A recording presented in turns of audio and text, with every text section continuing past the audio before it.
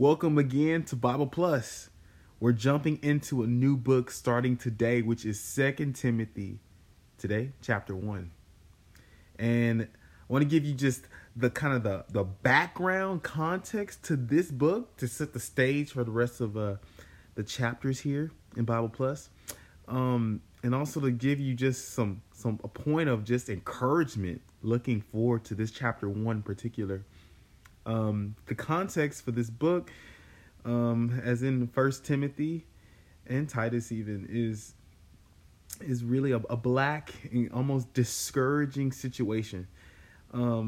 We see Paul here, right? He's the opening up of this epistle. Paul, an apostle of Christ Jesus, through the will of God, according to the promise of life which is in Christ Jesus, to Timothy, beloved child.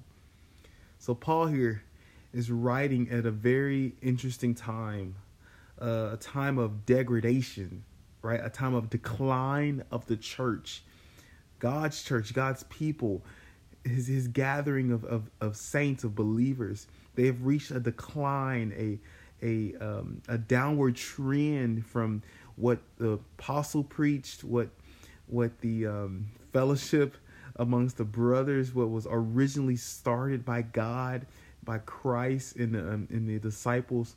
That strong beginning has a kind of dark stage right now with Paul writing. And to add insult to injury, Paul is in a remote prison, confined there at the time of this degradation, where the church is just not in the best state. And so what Paul here, what he writes and encourages us in this decline of the church, he gives us a divine provision, right? In this black, bleak background, there is a gleam of light, a gleam of hope, and that is the promise of life. This promise of life is the eternal life, which is in Christ Jesus, as verse 1 puts. And this divine provision is a remedy, an antidote against the decline of the church. And what is it? It is the promise of eternal life. The eternal, uncreated, incorruptible life of God is the remedy against any decline in our human life, in our spiritual life, in our church life, our service life. Brothers and sisters, we need life. Life, life, life. Makes me want to shout. I want to actually go back to this verse coming back in 1 Timothy 6. It says that we are to lay hold of this life. And actually, this is like a big theme in 1st, 2nd Timothy, and also Titus. Stress to get it again. We need the life of God. And in 1 Timothy 1:10, we see that this life is very particular. This is the eternal life of God given to all believers. That's verse 16. Which is the life that conquered death. That's the life that conquered death. Did you hear me? From Acts 2:24, this is the life that conquered death. It swallowed up death in 2 Corinthians 5:4. And it's according to the promise of such a life that Paul was an apostle. You know, in other portions in the other epistles, it mentions he was an apostle according to the will of God. But this book, it's the only place it mentions he was an apostle according to the promise of life, indicating that in the church's decline, in the downward trend of what we see in our environment with the church, our Christian life, our society, what we need is life, the eternal life, the really life. That's from 1 Timothy.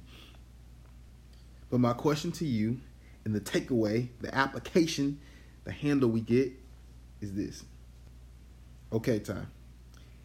How do I tap into this life? How do I lay hold of it? Like Paul is telling Timothy. I want to bring it up, verses 6 and 7, to answer this question. For which cause I remind you. I remind you listening right now. I remind you to fan into flame the gift of God which is in you. Okay? That's how you do it. That's how you lay hold. You fan into flame the gift. Okay, Ty, what's the gift? Verse 7. For God has not given us a spirit of cowardice, but of power and of love and of sober-mindedness. This gift which is in us is our human spirit. Fan it into flame, brothers and sisters. Fan it into flame the gift of God. God has given us a gift, which is our spirit. That spirit of love, power, and sober-mindedness. When we exercise, that's where we even come up with that term, exercise. It's from 1 and 2 Timothy. Exercise, exert some actual strength and ability to reach your spirit. Get into your spirit. Call on the Lord. Touch the Lord. Break through to be with the Lord. Those experiences, those touches, is how we fan the gift in us. The life that's in us, the eternal life, the really life, it's embedded, entrusted, and in eternally in our human spirit. But what we lack is the fanning. What we come short is the exercise. What we come short of is tapping into that life that's in us. That life that can shoot up from any dark, bleak decline in our Christian life, our service, our church life. We need the fanning of the gift. We need the exercise of our spirit. We need to say, Lord Jesus, I need you now. This is tough. This is rough. But Lord, your life can do it. Your life can do what I can't do. Those verbal, outward declarations, proclamations, even vocally, can how we can fan our spirit into flame. If you don't remember anything else from this podcast, hope you remember this. Our spirit bone is connected to our mouth bone. So you want that life, you want to lay hold on this antidote to the decline in any situation you're in. Remember that. Your mouth bone is connected to your spirit bone. The opening of your mouth can be the opening of your spirit. The opening of that gift of God that he has given us. Lord Jesus, we love you. Bless us the rest of this book and the rest of our Christian life.